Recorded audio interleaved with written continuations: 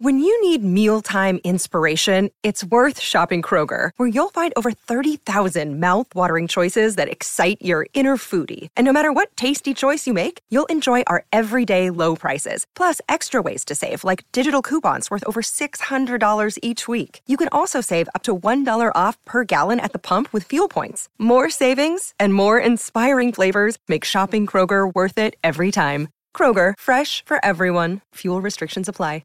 Safeway makes it easy to save at the pump with your club card because you can use up to 20 cents per gallon in Safeway gas rewards at participating Chevron and Texaco stations. Get more mileage out of your grocery budget, up to 20 cents per gallon. When you shop more at Safeway, you save more at Chevron and Texaco. Maximum reward at participating Chevron or Texaco stations is 20 cents per gallon in a single fill-up, up to 25 gallons. Cannot be combined with any other Safeway gas reward offer. Restrictions and exclusions apply. See complete details at Safeway.com or in store. A few days ago, Brooke Tudine posted an inspirational quote on her wall that got 17 likes and 3 comments. Thumbs up, Brooke.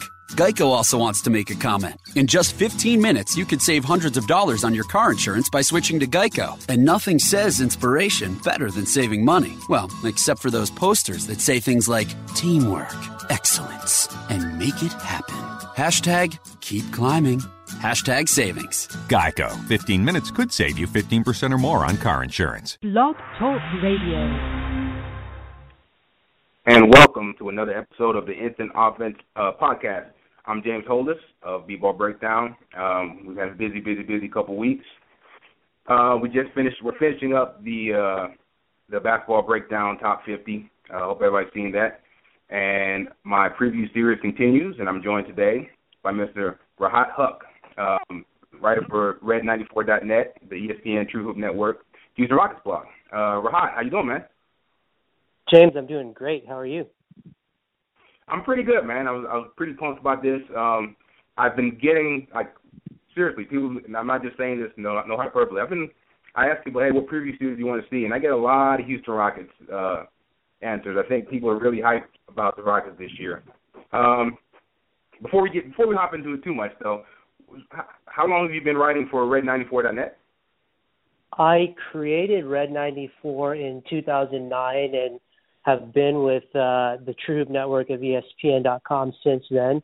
And the Rockets have been good for about only 2 of those years, but it's been a ride all along the way, and it's been great. And as you said, it seems like it's a team that people seem a little bit more interested about these days, and so I welcome that. Have you always been a Rockets fan? I remember back when, Hakeem and Clyde were there, and they had some down times. I remember the T-Mac days, the Yao days. How long have you been following the Rockets? I'm 30 years old. I have been following them since 1994 when I was 9 years old, when the team won its first title. I, of course, thought at that time that it was normal to win titles. They again won the title the next year. And after that, as any fan of the NBA would know, they went on into a prolonged era of mediocrity, and I quickly learned that it was not the norm. So it's good to be back near the upper crust again, but it's been a long journey for me as a Rockets fan. I bet, man. At 9 years old, to see back-to-back championships, you have no point of reference. So you're like, man, my team's a bunch of – and the Rockets have been consistently a pretty quality franchise. Terrible luck with McGrady and his back, and then Yao his injury. So, but yeah, you guys are right back near the top of the charts. Yeah. Let's talk real quick. Tell me this. I'm gonna ask you about the Harden trade because I'm a Celtics fan, and my feeling is that Danny Ainge is looking for another one of those kind of deals where he's collecting assets and he's going to try to be a competitive, if not contending team, and he's waiting for a disgruntled / available star. Talk to me a little bit about the run-up to the Harden deal and maybe just give me a little bit of backstory on that and how that felt to get a player of that caliber in. I mean, it was just a situation of being ready and having the assets to pounce at the perfect opportunity. I mean, it was just the perfect storm for the Rockets, and you could say that in some ways they got lucky, but to get lucky, you have to be smart and put yourself in that position to begin with. And so that's kind of what Danny Ainge has been doing. He's been collecting those assets, but it's hard to get a player of James Harden's caliber. I didn't think that I don't think even Daryl Morey thought that James Harden would be this good. I mean, he didn't need to be this good to justify the trade. I thought that when we were getting him, you were getting an all-star caliber player, someone around the likes of, the range of a Monte Ellis type of guy, a very, very good two-guard that can be a foundation of your franchise. But I did not think that this was a guy that could be an MVP caliber player. And I don't think that Daryl Morey even thought he would be that great, despite what was said. And so it was the perfect storm for the Rockets with everything coming together. I mean, so much has been written about the finances behind that. Oklahoma City obviously wanting to dodge the luxury tax. But a big part of that is that not that many people thought that Harden was really this great. And the Rockets, they did their diligence, of course, with the numbers. And so much has been made of Harden almost being sort of this creation of the perfect embodiment of what Daryl Morey wants in a basketball player. And even from his rookie season, I mean, it was all about free throws and his incredible ability at the rim and his three-point shooting. It was basically perfect for what Daryl Morey wanted, and he's just grown from that. And so for Danny Ainge, it's going to be difficult. I applaud the strategy. I mean, it worked for the Rockets, but there's a reason that so many people have written about this as one of the most lopsided trades in the NBA. It's because something like this doesn't happen. You have to find an undervalued guy, and you have to find a team that isn't willing to pay him and doesn't see that apparent value. Thank you so much. I want to stand up and applaud and whistle right now because that's my whole – and it's another thing about my feeling with the Celtics is that – but, yeah, it's like a perfect storm. So to actually make that almost like a plan, to make that your rebuilding plan, to make that how you plan on stocking your larders, doesn't seem like a very good idea to me because, I mean, how long are you going to wait? Harden is once he's up there, as a truly elite player, and to get a truly elite player for the pieces that like OKC gave up or like Boston has, which they don't have a lot of great assets. They have decent role players. You agree with that? But nobody that's going to, really just blow you away. They have a lot of good rotational players and a lot of picks. To think you're going to get, a franchise cornerstone for that, Houston got lucky doesn't mean that Boston will, right? And not only that, the Rockets toiled in mediocrity for a few years before that. I mean, it looked the Harden trade changed everything for Daryl Morey. If that didn't happen, we don't know if he would still be this may seem like a bold statement, but we don't know what would become of Daryl Morey. It changed everything. Of course, it was the domino that led to the Dwight Howard signing. But before that, Rockets fans remember they were toiling in mediocrity as the 9th seed. I mean, Daryl Morey made so much about that. This is the best team to never make the playoffs, and they had guys like Kyle Lowry and Goran Dragic before he really blew up. Kevin Martin was their best player. They were toiling in mediocrity, and then they got lucky. And so I don't know if I agree with you about it not being a smart plan for Danny Ainge. I think it's a smart plan, but I don't know if it can be duplicated because not only everything I just said, but I think teams are going to be more conscious after the Harden trade. They're going to look more closely at not wanting to get screwed the way Oklahoma City did, and those cap realities that were existent that made it possible for the Rockets to pounce on Harden aren't the case anymore. The cap is skyrocketing, and so teams can lock up those young players at a higher rate than they would have been comfortable with, or OKC was comfortable with paying Harden. And you hit the nail on the head. So I want to make sure I clarify because I say it's smart because assets are assets. Assets are good, and guys on reasonable contracts are good. But as you just said, it's just such a rare occurrence.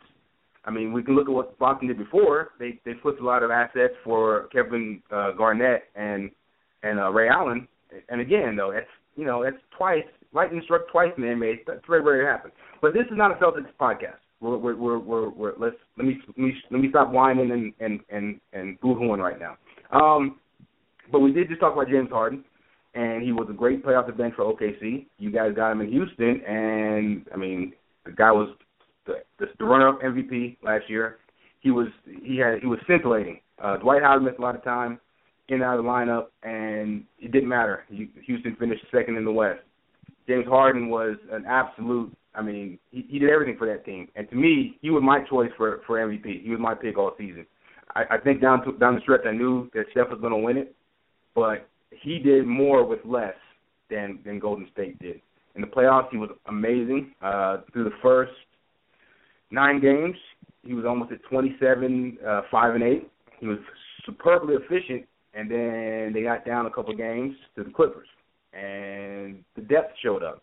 Talk to me a little bit about how you were feeling when you saw Houston go down to the Clippers as they did, and then, they're down, 19-21 in the third quarter of a possible closeout game. Pick up right there and tell me the vibe around the Rockets Nation. I'd be lying if I told you anything but that I didn't think it was over, because I thought it was absolutely over. Every single person in the city thought it was over. I mean, that was the most remarkable comeback I will probably witness in my life as a fan. And to have Josh Smith, of all people, be the catalyst in the greatest turnaround in your franchise's history is definitely something bizarre that could not ever have been predicted. But everybody thought it was over. I mean, it was another disappointment by the Rockets. At that point in time, my frame of mind was that the Rockets beating the Mavericks did not mean anything, because the Mavericks were a shell of the team that we saw at the beginning of the season. Chandler Parsons getting injured, Rajon Rondo destroying that team's chemistry, and then Houston predictably coming out flat with a golden opportunity to jump on the Clippers with Chris Paul injured, and Houston just looking like themselves, as always, just gutless. And out of the ashes, they just completely turned it on. I mean, they showed more heart and relentlessness than we've seen. It was amazing, something just amazing to see the Rockets do that, and to have Josh Smith lead the way was just bizarre. And it means everything for the Rockets going forward. I mean, as you said, the whole feel of the team is different now. I mean, there used to be a sense around the team that it was just a mediocre team. I mean, they had not gotten out of the first round, and now here they are. They just came back off the Western Conference Finals. They're now talking about contending for the title and entering into the year. People around the league are interested. That comeback meant everything for the Rockets. It changed their fortunes. I was stunned. I was speechless, and then the fact that as the series went on, they seemed to get stronger and stronger. So the next round versus Golden State was kind of anticlimactic. The Warriors were a dominant team all year, and it happens. I mean, the Rockets got beat by a better team. You got to tip your hat. My thing with that was one thing to note. Harden was, I mean, that game. What game was that? The game 4 against Golden State, when he had 45 and he was just hitting everything. The guy was he's incredible. But then that closeout game, he was very forgettable. The turnovers, only 14 points. So we're in the summertime now. Josh Smith moved on, a little roster turnover, but as always, the focus is James Harden. Coming to the summer, what did you think? It sounds crazy to say this for the second place MVP vote getter. James Harden, can you give me a grade for his last season, and what do you think he can add to his game this summer to make him even more lethal?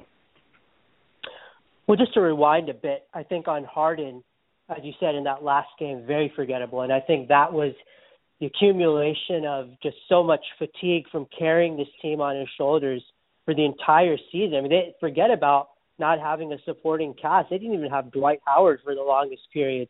And so I think that was what that last game was about. And even more so than Game 4 being impressive, Games 1 and 2, Harden was fantastic, just completely outclassing Klay Thompson. It almost seemed like Klay Thompson had absolutely no chance of guarding him.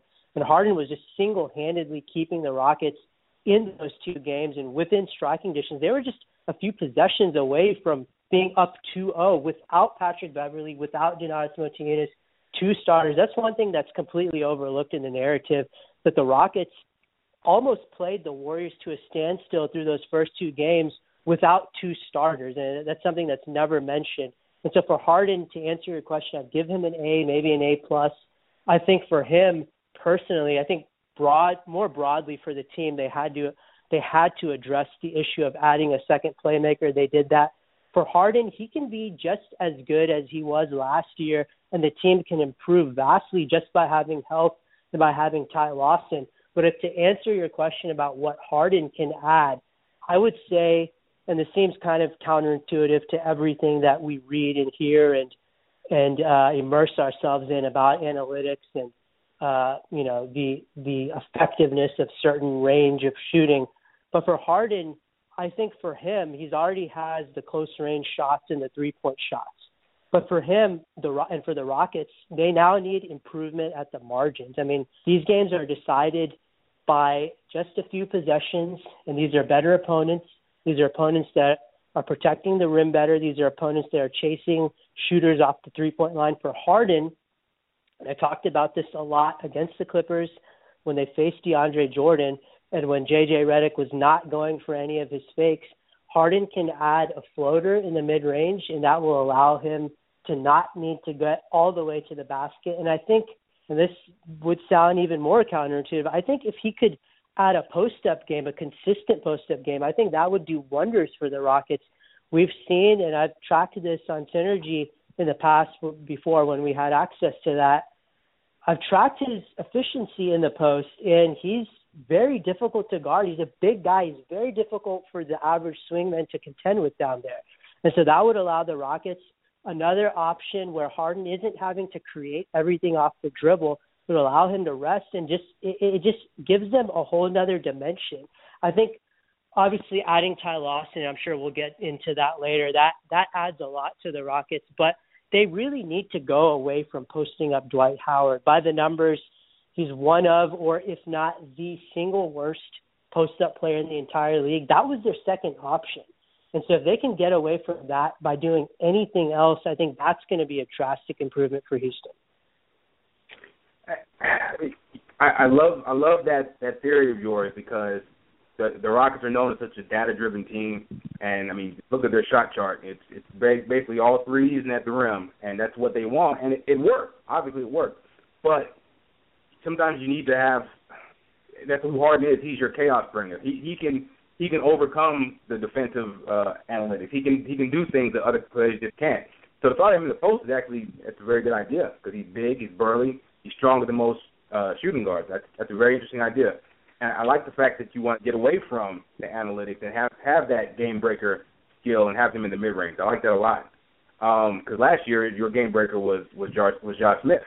He's moved on, and you bring in another playmaker. Because I said the same thing a lot. I've been stumping all year. They need somebody else to handle the ball besides Harden. They can't just have Harden be the end all be all. So out goes Josh Smith. In comes Ty Lawson. I was listening to your Red 94 podcast, and you were very high on Ty Lawson, more than, say, maybe bringing LaMarcus Aldridge. You're losing Josh Smith, playmaking and rebounding, but you're getting a guy like Ty. I don't think Ty is a absolute great fit because we haven't seen him play off the ball too much, but you tell me right now why I should be optimistic about Ty Lawson fitting in Houston.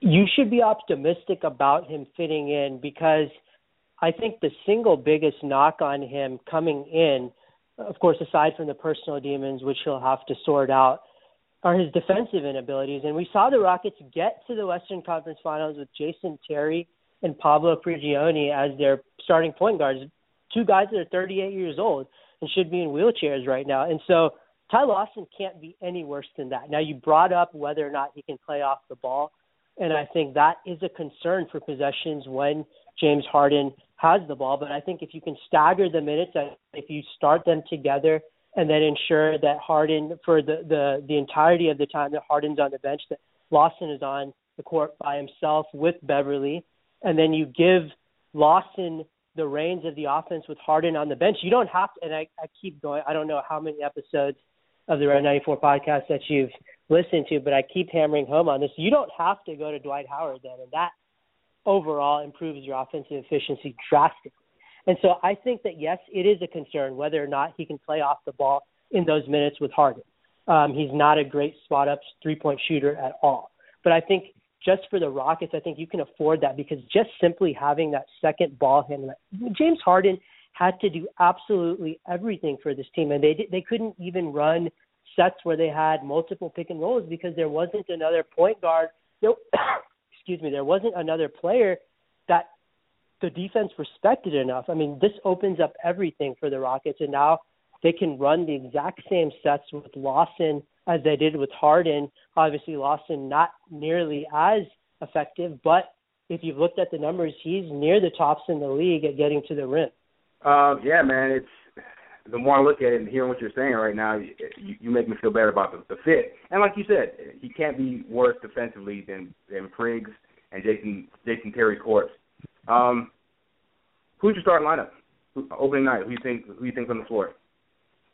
I think that just out of the longevity, just the respect and the everything that Patrick Beverley has meant to this team, I've called him before as the heart and soul of this Rockets team. I would say that just out of respect to that, and Kevin McHale being sort of, an old-fashioned, a former player, I mean, I think he's big on those things. I think Beverly's going to get the start. I think, of course, Harden and Howard. I don't think Modiunas will be ready yet. He's still recovering from back surgery, so I think it's probably going to be Terrence Jones with Trevor Ariza. And I think you'll see Ty Lawson work himself into the starting lineup a couple of weeks into the season. Or maybe if the Rockets take off, maybe they just continue bringing him off the bench. But I think on opening night, I think you're going to see Beverly get the nod just out of everything he's meant to this team over the last few years. Okay, so you got Beverly, Harden, Trevor Ariza, Terrence Jones, and Dwight Howard. That sounds like a pretty quality starting lineup. Speaking of Dwight, and you said yourself, it's weird. I love Dwight Howard personally. I love his game. I think he gets a lot of flack he shouldn't get, about like you said, I think he hears a lot of the noise too, and he wants to post up because of it. He has no post moves. He doesn't take the game seriously enough. No center, I think, has been as impactful when healthy as he has been over the last few years. But his health is a concern.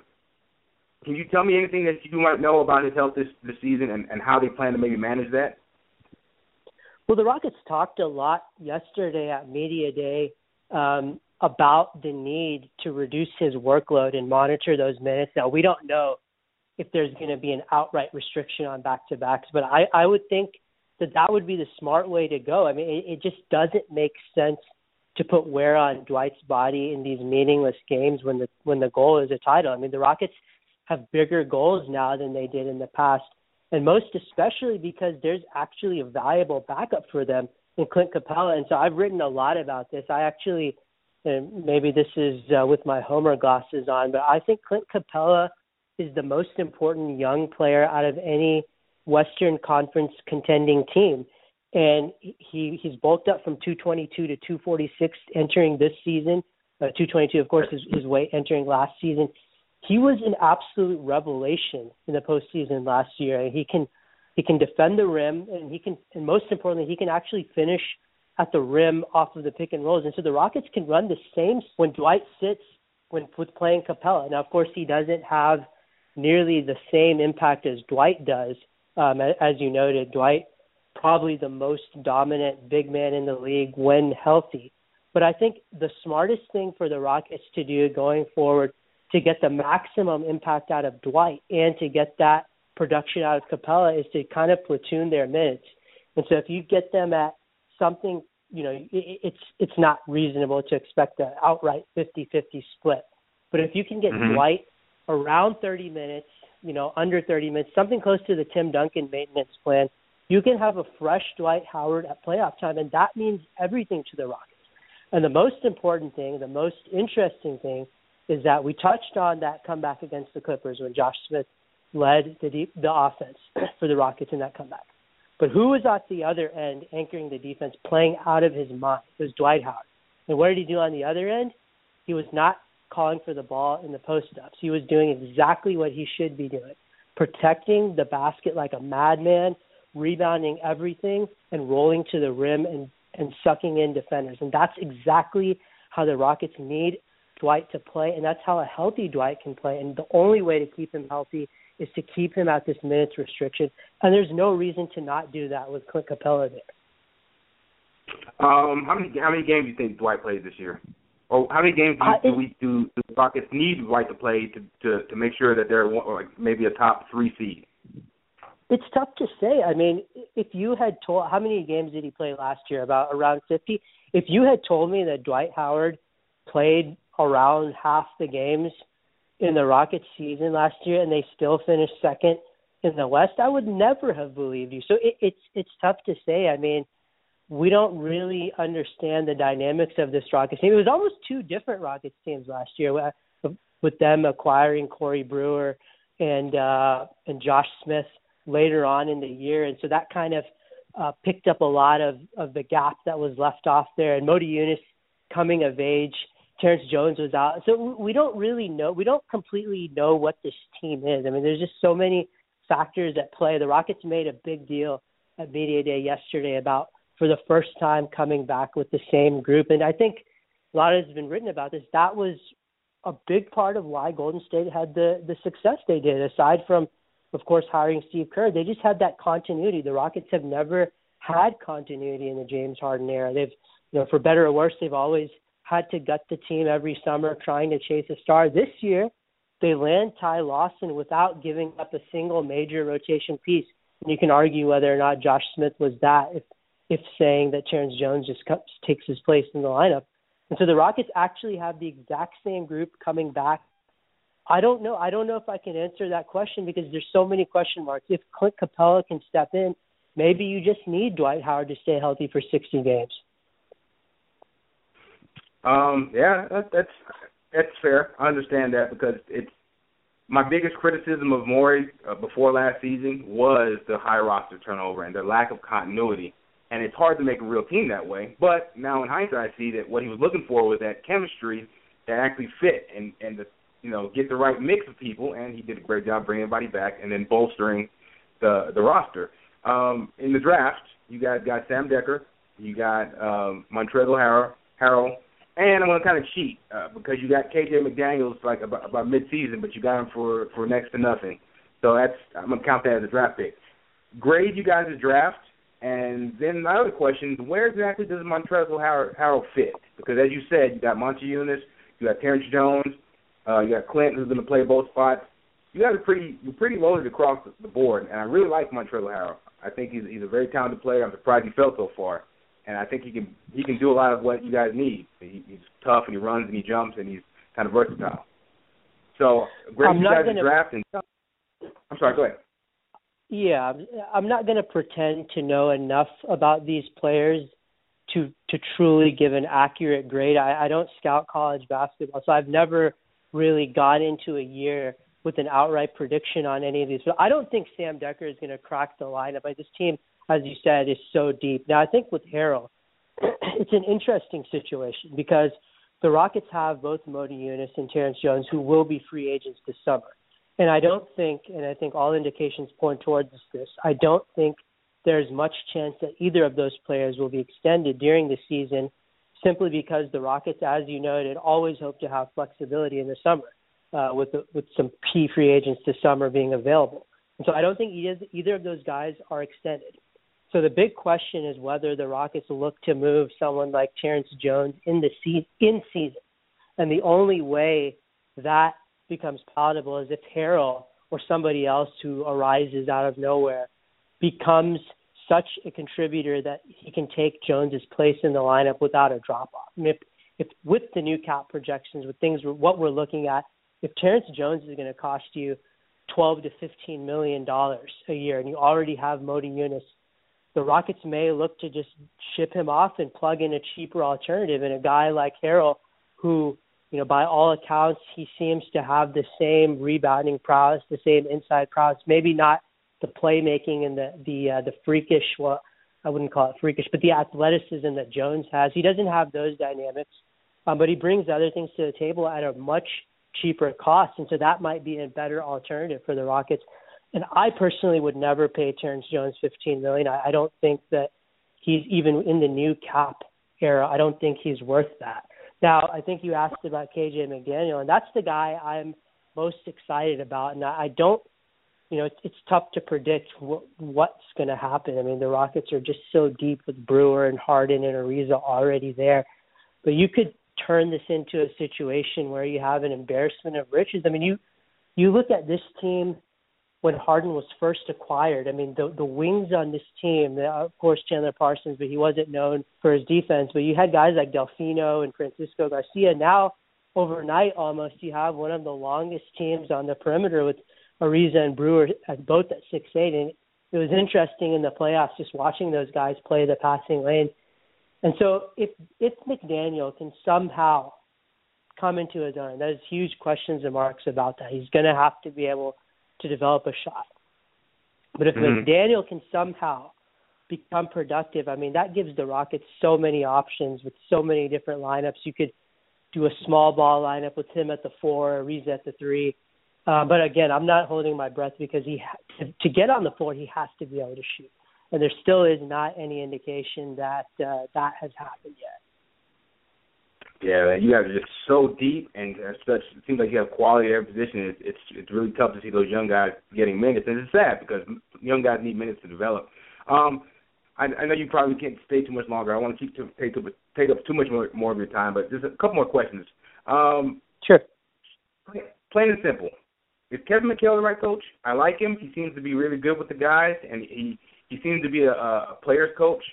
But do you think can he manufacture the things that you guys need in game? Like you said, the margins. Can he take care and clean up the margins? I think in the new NBA, the model for success is, and I think this is what Daryl Morey has in mind, the model for success is having the head coach as sort of a liaison between the players and the front office and the assistant coaches. And what you want to do is surround that head coach with a strong infrastructure of assistant coaches who hold expertise in the X's and O's. And so I don't think the question is whether or not Kevin McHale is the right guy for the job, because I was one of his biggest critics early on, but I think that Dwight Howard and James Harden completely buy into him, and that's the most important thing, just to have stability in the locker room. A guy like Kevin McHale as a figurehead for the organization, a figurehead where outside players see him in the organization and say, that's a guy that I respect, that's a guy that I want to play for. I think that's extremely important, and that's what Daryl Morey had in mind. I think the key for the Rockets is surrounding him on the bench with guys who he can go to, because he is not, as you noted, the best in the world with the clipboard. And I think the Rockets, in hiring T.R. Dunn last year, I think that made huge improvement for them defensively. And so I think that's the model that the Rockets are trying to follow, in having a figurehead as the coach and then having your assistant coaches be the guys that you lean on for those X's and O's.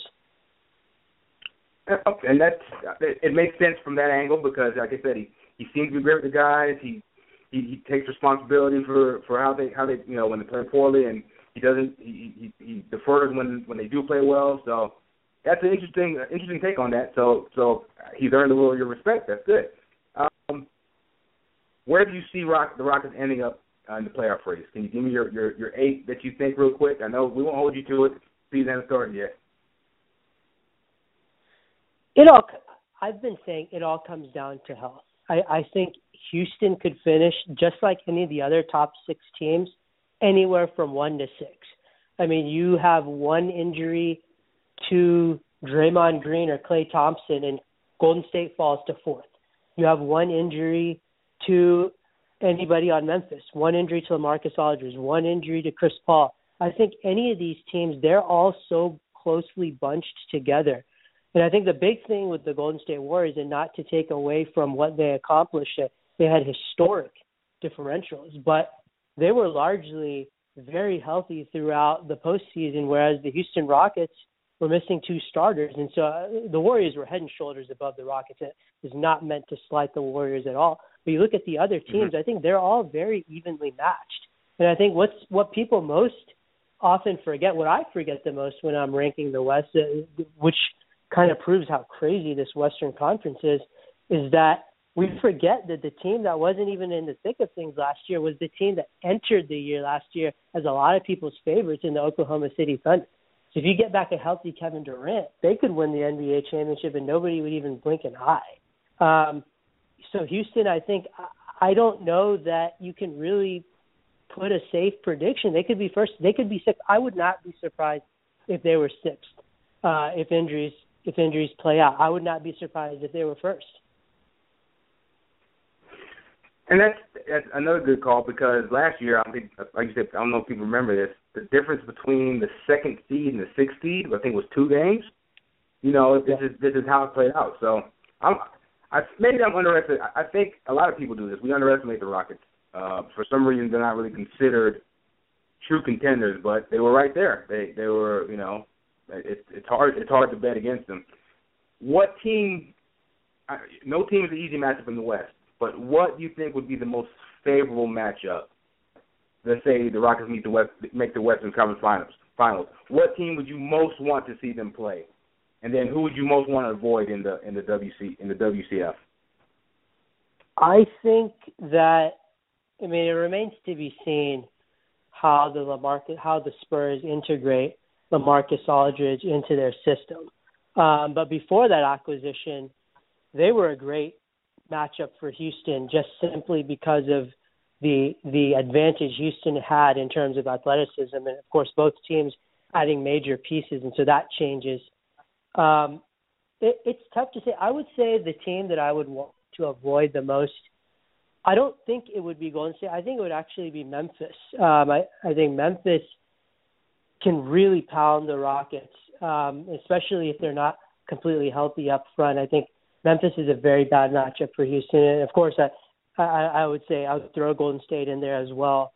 But I think the Rockets play Golden State a lot more closely than the final outcome seemed. A lot of those games were a lot closer than the narrative suggests, and the Rockets, of course, missing 2 starters.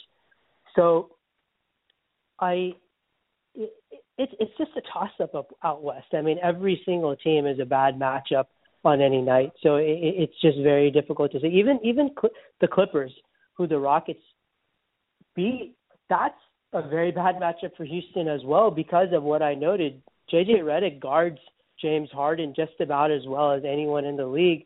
And DeAndre Jordan, for some reason, just has his number. James Harden simply cannot score at the rim against DeAndre Jordan.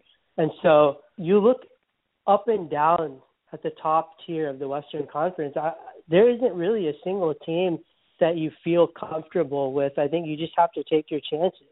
It all comes down to matchups. It all comes down to health. I think with Golden State, of course, the big advantage they have being able to go small, and with Draymond Green being able to do things that other teams can't match up with. And so Houston sort of trying to go towards that evolution there, and they hope that they can have more small ball lineups, but we'll see what develops for the Rockets in the season.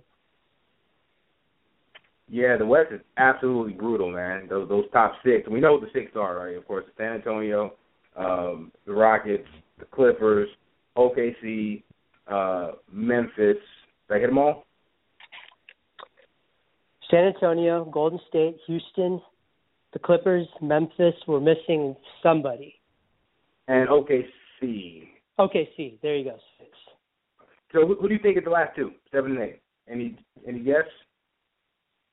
I would say I would have to put the Pelicans in there. I think Anthony Davis, best player in the league. I think they got a coaching upgrade. I think he's at that stage where he's going to take them to the playoffs, and he's going to take them deeper. Time out, Rod. Did you say the best player in the league? You think he's taking over? He's going to be the number 1 player in the league this year? I think that if you looked at the numbers, I think it's difficult to make a case against Anthony Davis as the overall best player in the league. I think that's no disrespect to Steph Curry, no disrespect to LeBron James, but I think the impact that Anthony Davis had on the basketball court I think that he's at beyond a generational level. I mean, I remember making the comment a couple of years ago, asking on Twitter, asking my followers how long until Anthony Davis surpassed Dwight Howard, and I thought it would be by the end of the year. This was a couple of years ago, and I got ridiculed by a lot of people on that. And obviously he had already surpassed Dwight Howard by then, and he's just getting better. I think that he's at a point now where they just have to find a consistent guard rotation to put around him. And it's unfortunate for him being in this deep West. I mean, if he was out East, I mean, they could go much further, obviously. But I think that this is no disrespect to Steph Curry, but Anthony Davis, I think you have to have him as the best player in the league at this point. Wow, that's a fresh take, and you obviously know your stuff. So I respect that. I think KD and LeBron have a little something to say about that still, but we shall see. He'll probably launch himself amongst that into that discussion. Rahat Huq, thank you so much for coming by, man. I appreciate it. Can you tell everybody where can they find you on Twitter? It's at Red94, so it's spelled out. It's RED, not NINETY, and then the word for, FOUR, and then the website is red94.net. Man, this was a great show. We ran a little long. I appreciate you coming on, taking the time. Yeah, man, I'm excited for the season, and I'd love to have you on again, especially when you guys are in the midst of a 15-game winning streak. Really enjoyed it, James, and I would love to come back. Oh, you're awesome, man. Hey, have a great night, man. Thanks, you too. Hear from you soon. And I think it's gonna be a long, long time till touchdown brings me round again to find I'm not the man they think I am at home. Oh, no, no, no. I'm a rocket man, burning out his fuse out there alone.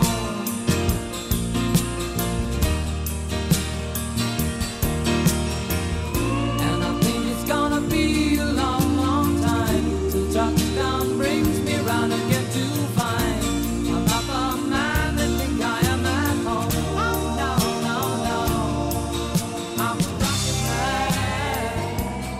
a rocket man, burning out his fuse out there alone. That's Mr. Rahat Huq, man. That's interesting. He thinks Anthony Davis is going to take over as the best player in the league this year. I mean, it's not beyond the pale, right? It's not crazy. The guy his ceiling is limitless right now. We didn't think he could shoot. He came into the league and he's killing it from mid range. There's not much he can't do. Interesting. I really like his thoughts on James Harden. The fact that counter to what a lot of people say, because Harden is great at getting to the line. He can shoot threes. That's what Houston wants to do. And Rahat said he wants to see him take it to the mid-range and get into the post a little more. It's thinking outside the box a little bit. He touched on Dwight Howard and his infatuation with posting up. It's something that I hate that I think Dwight let people get into his head when they talk about, Shaq, great big man, 28 and 15. That's not who you are, Dwight. You know what I'm saying? Dwight's a killer when he's in the pick and roll. He's a killer when he's rolling to the rim, sucking the defense, and he's catching it and putting somebody in the rim, or he's healing catch in the middle. And Dwight, he proved this in Orlando. He can catch it on the roll. If a hard double comes, he'll pitch it to the corner, and they'll keep the ball moving.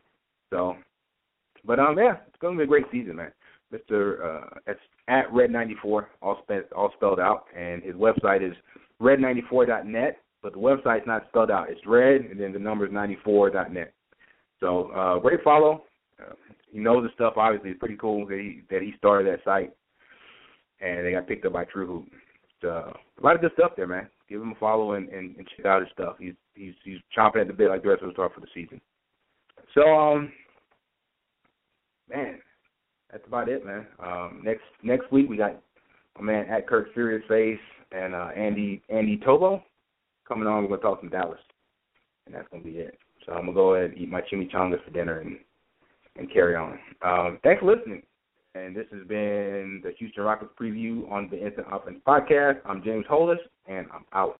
AT&T knows that staying on top of your modern life is about staying connected. Whether you're at home, at work, or at play, you always need the ability to go full speed ahead. And that means you need a data plan that has your back. One that works day and night and updates constantly.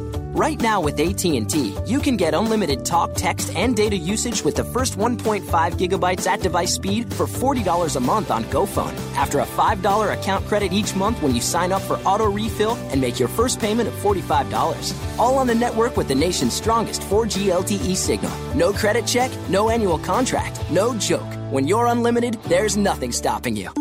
AT&T, mobilizing your world.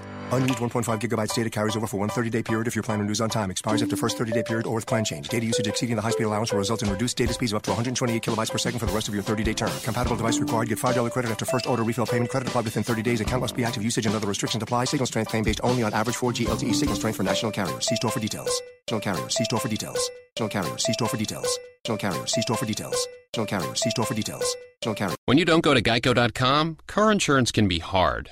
Like early 90s heavy metal hard. I'm yelling and screaming and I'm loud. Roar! Geico makes it easy. You can review and update your policy or report a claim on Geico.com or the Geico mobile app. Because shouldn't we all have a little less stress in our lives? I'm not even upset about anything! Safeway makes it easy to save at the pump with your club card because you can use up to 20 cents per gallon in Safeway gas rewards at participating Chevron and Texaco stations. Get more mileage out of your grocery budget, up to 20 cents per gallon. When you shop more at Safeway, you save more at Chevron and Texaco. Maximum reward at participating Chevron or Texaco stations is 20 cents per gallon in a single fill-up, up to 25 gallons. Cannot be combined with any other Safeway gas reward offer. Restrictions and exclusions apply. See complete details at Safeway.com or in store.